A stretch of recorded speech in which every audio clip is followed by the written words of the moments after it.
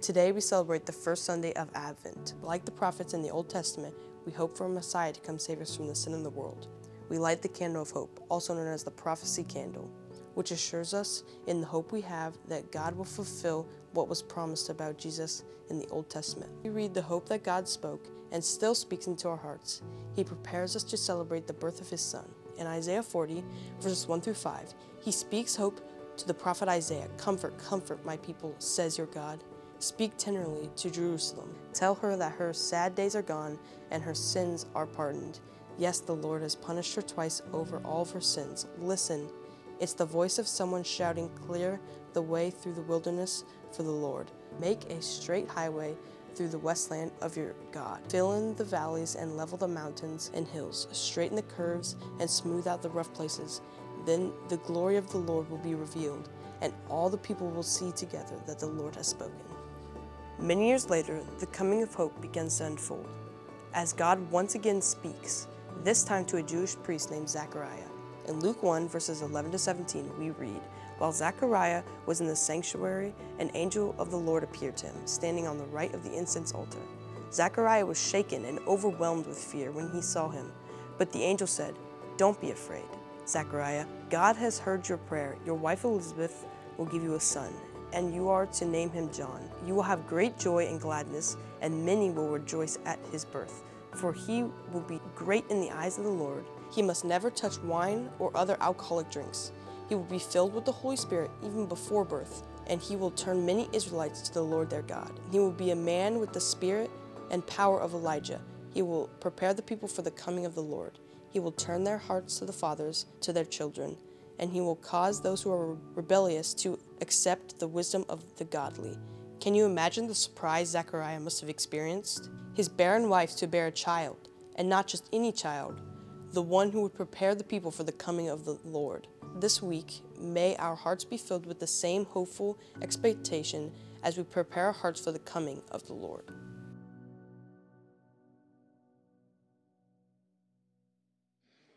Well, it's a Sunday after Thanksgiving, and I don't know how your household functions, but I might have slept in on Friday, and I woke up and my wife was gone because she was already knee-deep in the Christmas decorations. Anyone decorate this over the last couple of days, their own home as well? Who decorated before Thanksgiving? You're those people, I see that. But who waits till the last week? Nobody? Oh, there we go. Friday my wife was decorating. Oh man, I probably shouldn't have said that. But my wife is decorating, and later on in the day, our whole family, we were decorating together. We spent some family time. Christmas music was playing. And it dawned on me at one point while we were decorating the tree that's upstairs, as I sat on the couch and watched. And I looked over at one of my children who was sitting on the couch watching, and then another child who was sitting on the couch watching, and then the other child who was sitting on the couch watching, that there was only two of us who were actually decorating, but it was family time and music was playing and it was a beautiful thing. So we just go with it. One of the songs that was playing, and one of the songs that's become kind of a theme for us this year for this season as we lead up to Christmas, is the song we sang as we ended our worship set, Here Comes the Kingdom, because it really speaks to what Advent is about. Here comes the kingdom. And so that was playing, and we sang it here, and that's kind of the overarching theme of this series as we look at these next few Sundays of Advent. Depending on your tradition, where you're brought up, and if you grew up in church, Advent may have been a really big thing where you lit a candle and you had readings like we do here, or maybe it was something that you're not as familiar with. Let me give you a little definition of Advent. Advent is a season of preparation. It's a season of waiting. It's a season of waiting as we live between two realities. That word Advent means arrival or coming, and we look back on the arrival that has already happened, which was the incarnation, the birth of Christ, and we look forward to the arrival that is to come, which is Christ's return. So today's Advent reading, as you heard and as you see on this wall, it was about hope. That's the word for today. And hope can be a difficult thing this time of year. Hope can be a difficult thing this year. But it really isn't just 2021 or 2020. Hope can be a difficult thing any year, because life can give us reasons to not feel very hopeful.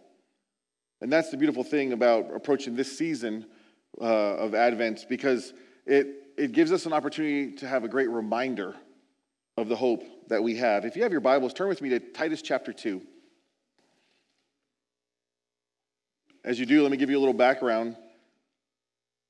Titus was written by the Apostle Paul to a man named Titus, who was one of Paul's converts. In 1 Timothy chapter 4, he refers to him as my true son in the faith.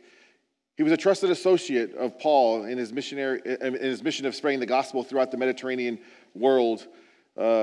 Titus, along with 1 and 2 Timothy, are considered pastoral epistles. They are sent to his I guess for lack of a better term, his assistant pastors to help them be leaders in the church. So the purpose that he writes to Titus for is to, first of all, give him instructions to appoint elders in the church, so those elders, including Titus, could correct false teaching and confront false teachers. Now, it's a very, very short chapter. It's almost like 1 Timothy light, but I won't say that because I shouldn't say that. But it is, there's a lot of similar themes there. The first chapter does deal with appointing elders and leaders. Chapter 2, because we're going to be in Titus chapter 2.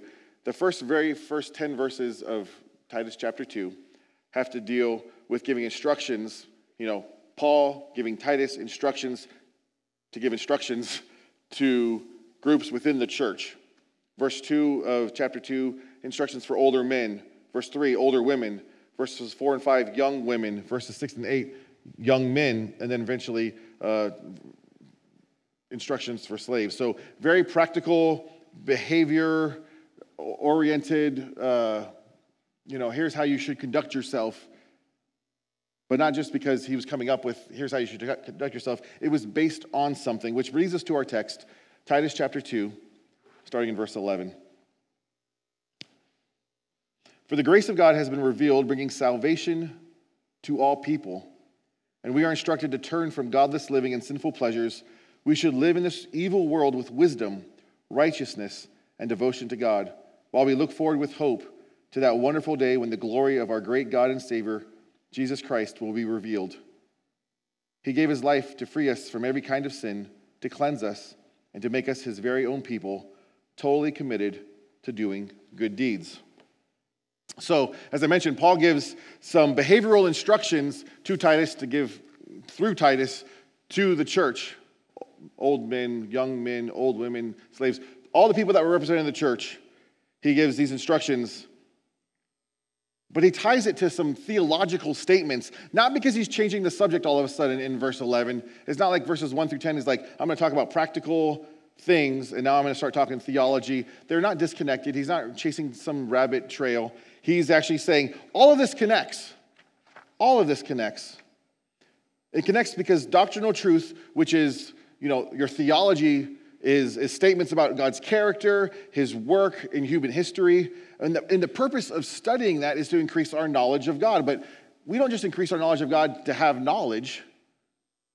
The ultimate goal is to live lives that are characterized by a growing obedience to God's will. So he gives instructions, he gives practical, here's how you live your life, but it was rooted and based in theology, but not theology for your theology's sake. Look at verse 11. So verse 11 and 12, I'm going to kind of deal with these first two right up front. Verse 11 starts off with that the grace of God was revealed. That word revealed in the Greek is the word where we get the word epiphany. It was epiphanied. It had appeared in the ESV or a more formal translation that the grace of God had appeared. And this is a reference to Christ's incarnation. And not just his incarnation, but everything that happens as a result, his life, his death, his resurrection. See, God's grace toward us is based solely on his love and our total inability to meet God's standards. That's what grace is about. But what does Paul say here? He says that it's God's grace that what? It strengthens and motivates us. He doesn't just give us a list of duties in those first few verses and say, now perform. That's not the Christian life. And some of you, if you're not a Christian, you may think that what we're about is just following a bunch of rules of do's and don'ts. But that's not what Paul is saying here. He's grounding the behavior in the faith that these people have. in Christ appearing, his epiphany, and how grace was revealed in verse 11. You see that. So Paul's saying God's grace is what strengthens and motivates us as Christians to live beyond the norm, to live beyond doing whatever we want to do, or even doing what is acceptable. Like, this is acceptable in society, I could just do this. He's like, no, it's God's grace that makes us live different. God's grace strengthens and motivates us to embrace obedience to God's will.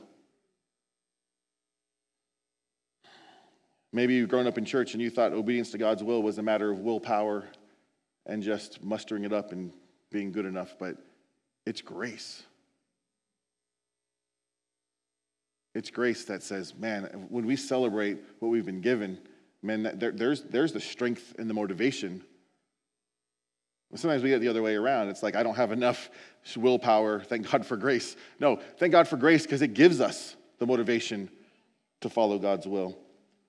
What's God's will? We see that in verse 12. Take a look at verse 12, and let me read it to you once again. And we are instructed to turn from godless living and sinful pleasures. We should live in this evil world with wisdom, righteousness, and devotion to God.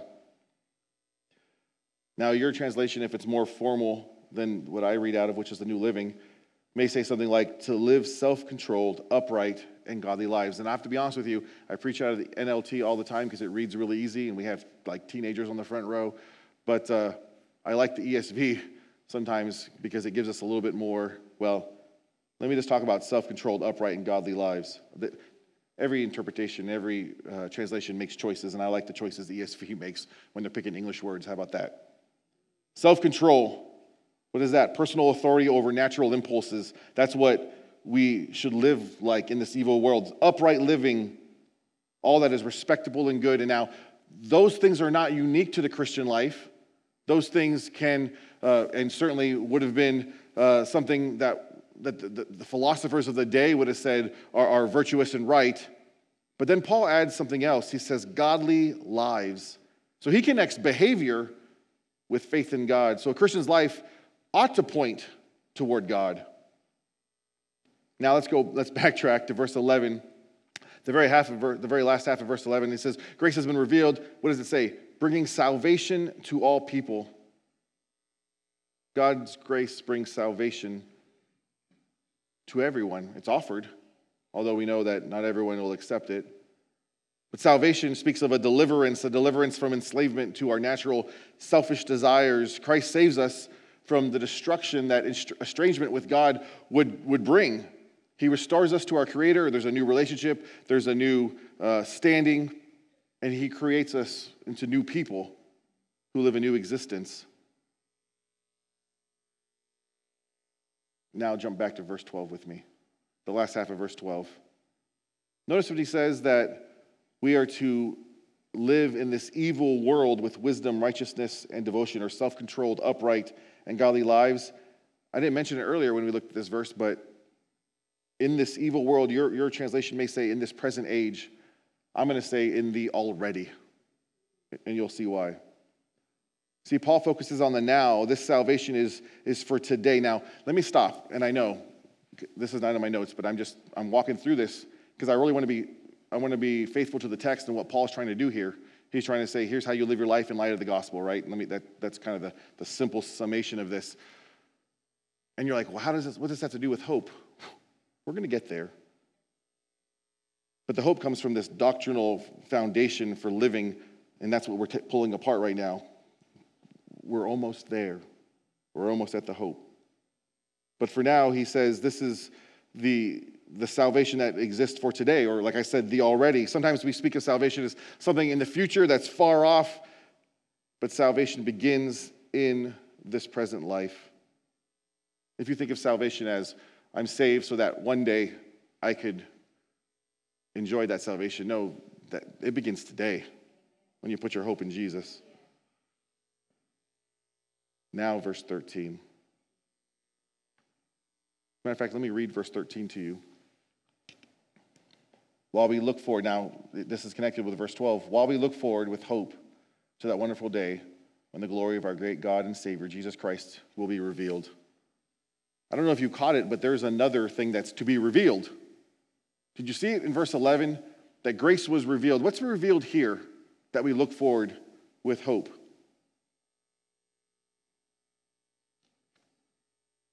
It's right in the text. The glory. Hope revealed, glory revealed. There is an epiphany, there's a coming that has already happened, the already, and there's a not yet. And we live between the already and the not yet, motivated and strengthened by grace to live in between these two. And that's what Advent's about. We celebrate the coming that has already taken place, and we wait for that is yet to come. You see, while our salvation begins in the present life, which I made a point of saying a minute ago, our experience of God's rescue in this life is incomplete. We wait for what we call, and Paul says, not in this translation, but in your translation, the blessed hope. The blessed hope of Christ coming again. This is that word, epiphany, once again. He's made an appearance and he's coming to appear again. Grace is revealed, now glory will be revealed. And this is Christ's second coming. So let's talk about hope, because that's the idea of this Advent week. Hope is used in Scripture over 200 times. And if you examine the word hope, it is used throughout the Bible, as it's used throughout the Bible. It means the confident expectation in the future. Paul writes this in Romans 15, I pray that the God, the source of hope, will fill you completely with joy and peace because you trust in him. Then you will overflow with confident hope through the power of the Holy Spirit. It means contagious enthusiasm for what will come. The idea of hope is that you're looking forward to the future with enthusiasm, with confidence, with an expectation that there is something good coming. So this hope is not a wish. It's a certainty of blessing that will happen when Christ appears again. This epiphany is different than the original. The hope was revealed in a manger in the person of Jesus Christ in his first coming, but this is not hidden. This is God's glory will be seen. This is what Paul says in Romans 8, that all creation groans and waits for. You see, earlier I said that sometimes hope is hard to come by. But we have this hope that he's coming back as we live between what he's already done and what is yet to do. And the wait doesn't sound like something fun. We're going to talk about waiting here in a moment, but let me just say, as we wait for Christ's return, it is hope that carries us through the wait. So if hope's hard to come by, then hope's really the answer. Our hope that glory will be revealed, that our hope in the second coming, that's what we look forward to. I know we talk about Advent, and sometimes we think it's like, oh, I got to open a little door and eat a piece of chocolate, count down to Christmas. It's not just a countdown to Christmas. It's a time of preparing our heart, of reflecting on how he has come and how he's yet to come. We live in between those two. See, hope is not based on probabilities, but it's based on promises. The things that we hope for are usually based on probabilities. I don't hope that the Seattle Seahawks will make the playoffs because the probabilities are pretty poor. You Colts fans, may have hope that the Colts will make a run in the playoffs because the probabilities are there. But there's no promise. There's no promise that you're basing that on. It's just probabilities. Hope based on probabilities is a hope that may or not come true. It is wishing for a good outcome and banking on probabilities. We're not wishing here, church.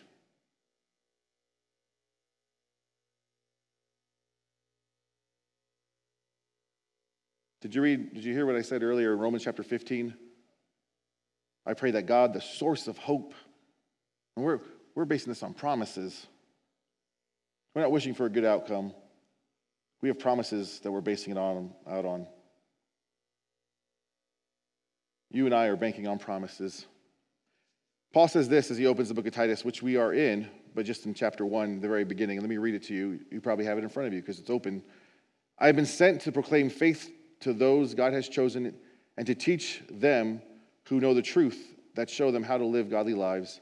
This truth gives them confidence that they have eternal life with God, who does not lie, promised them before the world began. Once again, hope based on a promise. Church, when God promises to do these things, he's going to keep his promise. He will do them. The promise that God has made for you and for me will happen. His Son will return. You will not be condemned in Christ Jesus. You really are forgiven and cleansed. Let me say that again, because some of us live life with that like check mark, we're forgiven and cleansed, but we don't live life as if we're forgiven and cleansed. You are forgiven and cleansed if you put your faith in Jesus. You are made new. And you will receive a redeemed and resurrected body. It's a promise. As we wait for Christ's return, it is hope that carries us through the wait. Finally, verse 14, Paul kind of ties up once again together this. It's a power-packed verse. I'm not going to lay it out there because it goes back to that more practical thing, which is really Titus's purpose in this. I'm just camping out on his theological statements. But let me just read verse 14. He gave his life. I mean, you can really preach a sermon off of this verse. He gave his life to free us from every kind of sin, to cleanse us, to make us his very own people, totally committed to doing good deeds. There is hope for today as we hope for Christ's return. See, as we wait for Christ's return, it is hope that carries us through the wait. So what do we do about that? Well, first of all, embrace the wait. Now, I know how much you guys love waiting. We all love waiting, do we not?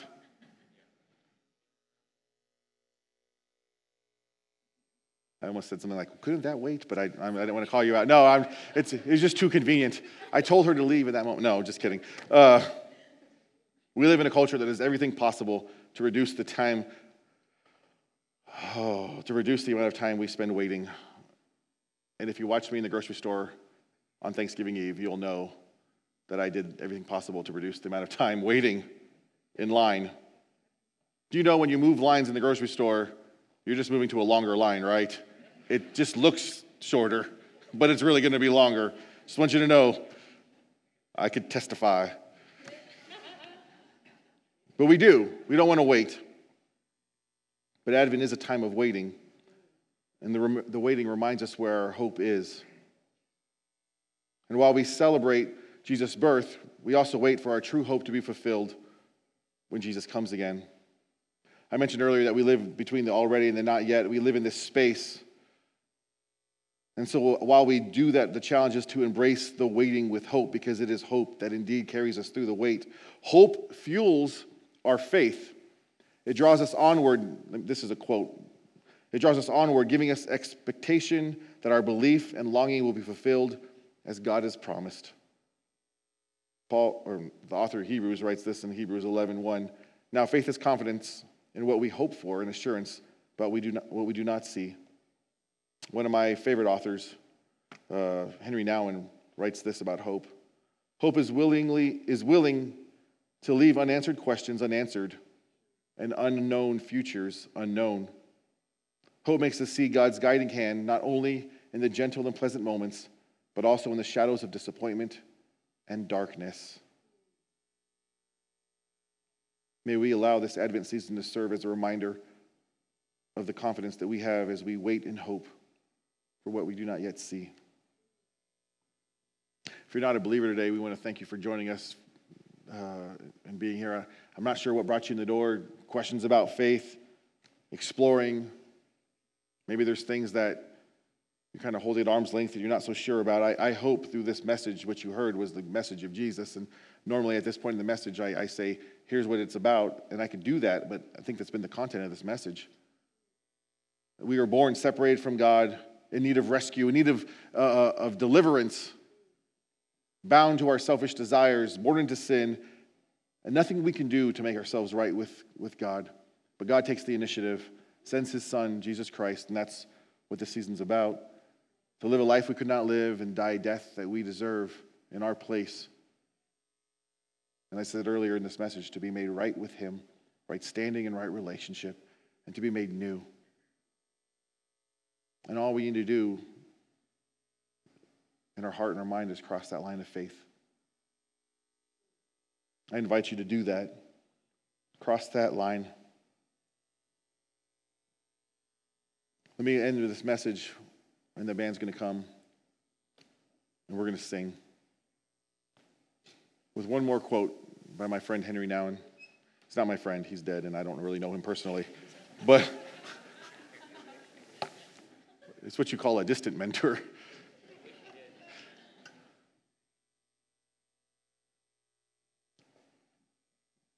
In regards to Advent, in regards to waiting, in regards to hope. Here's the quote. "The Lord is coming, always coming. When you have ears to hear and eyes to see, you will recognize him at any moment of your life. Life is Advent. Life is recognizing the coming of the Lord." Man, if we can embrace the wait, we recognize that life is Advent. May we have eyes to see and ears to hear. We're going to sing this song in a moment, and let me close in prayer, and then we'll do that. Father, we thank you. What a privilege we have to live life together as a congregation, to study your word together, to be in community, to encourage one another with truth. Father, there are those of us today that need an encouragement, that hope seems hard to come by. We thank you for the reminder that in this season of waiting that there is hope. We thank you that hope indeed carries us through. In Jesus' name, amen.